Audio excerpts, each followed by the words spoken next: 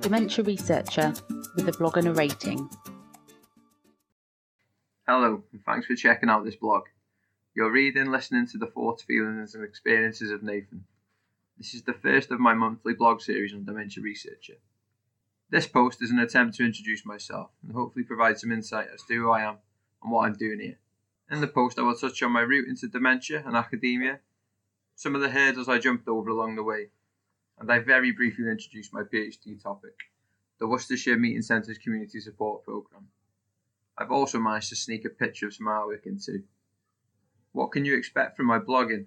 Well, I expect you will get a blend of my experiences doing research as I transition through my first year as a full-time PhD student, perhaps some content on my lived experience as a formal and informal dementia carer, as well as some off-the-cuff stuff that, be warned, may get a little political. Who are you? I always think this is a tricky question, like when someone passes you and asks, "Are you okay?"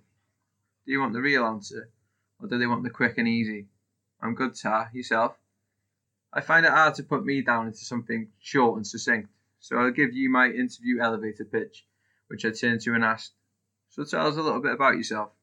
Well, I feel I've always shown a caring and compassionate side, from childhood to present day. But it wasn't until my granddad, Ted, got diagnosed with dementia in my late teens that I mobilised these values into something more tangible. I was benighted to the condition before Ted's diagnosis, so much so I would render it epiphany.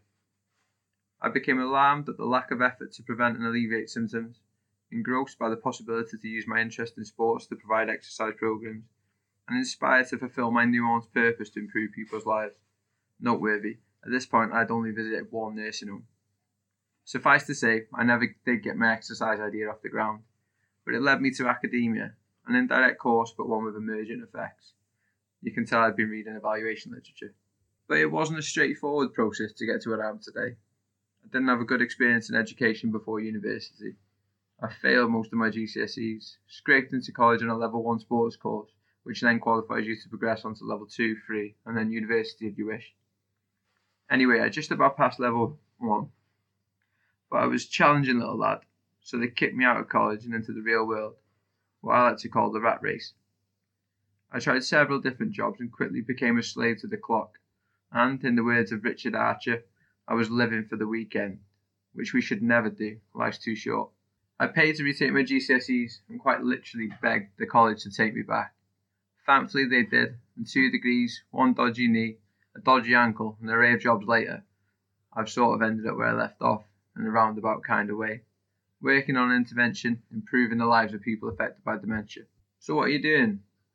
Nearly 6 months into my PhD, and some things are beginning to make sense, others not, but a marked difference from the early weeks. Now a little blurry, which in truth was a mix of utter jubilation and deflation.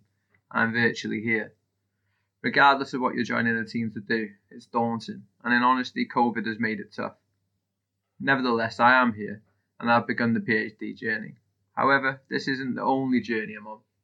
I'm an informal caregiver for my nan, Margaret, pitched on the right with a Christmas present from me, who is living with dementia. This is my second personal experience with dementia, and it hasn't gotten any easier. My professional and personal experience, that according to theory renders me an expert by experience, has helped contextualise the value of meeting centres and understand, without actually attending one properly yet, why they are such a worthy cause. Meeting centres are the topic of my PhD, specifically the Worcestershire Meeting Centres Community Support Programme. A bit of a mouthful, I know.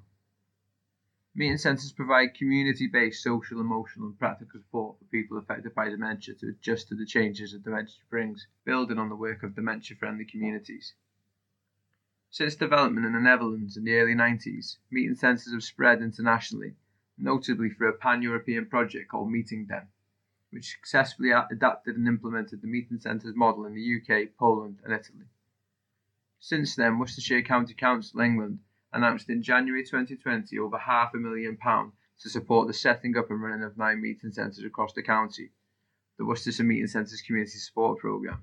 This novel county-wide intervention has the opportunity to be a blueprint for nationwide dissemination of the meeting centres, champion efforts to fill the inequitable gap that currently exists in post-diagnostic support. I have the job of researching this as it develops, and hopefully in 3 years providing the thesis that demonstrates the impact and value of the county-wide approach. Currently, I have little more in the web browser. With that many tabs open, I open a new browser each time as it's overwhelming, and a desk full of scribbles that again amount to the same problem as the former. As a recent PhD graduate described to me, progress is glacial. But to be the individual heading this research is an absolute dream, and I cannot wait to share the journey with you over the coming weeks, months, and years. Ta. Thank you for listening. Join the Dementia Research bloggers and share your own views.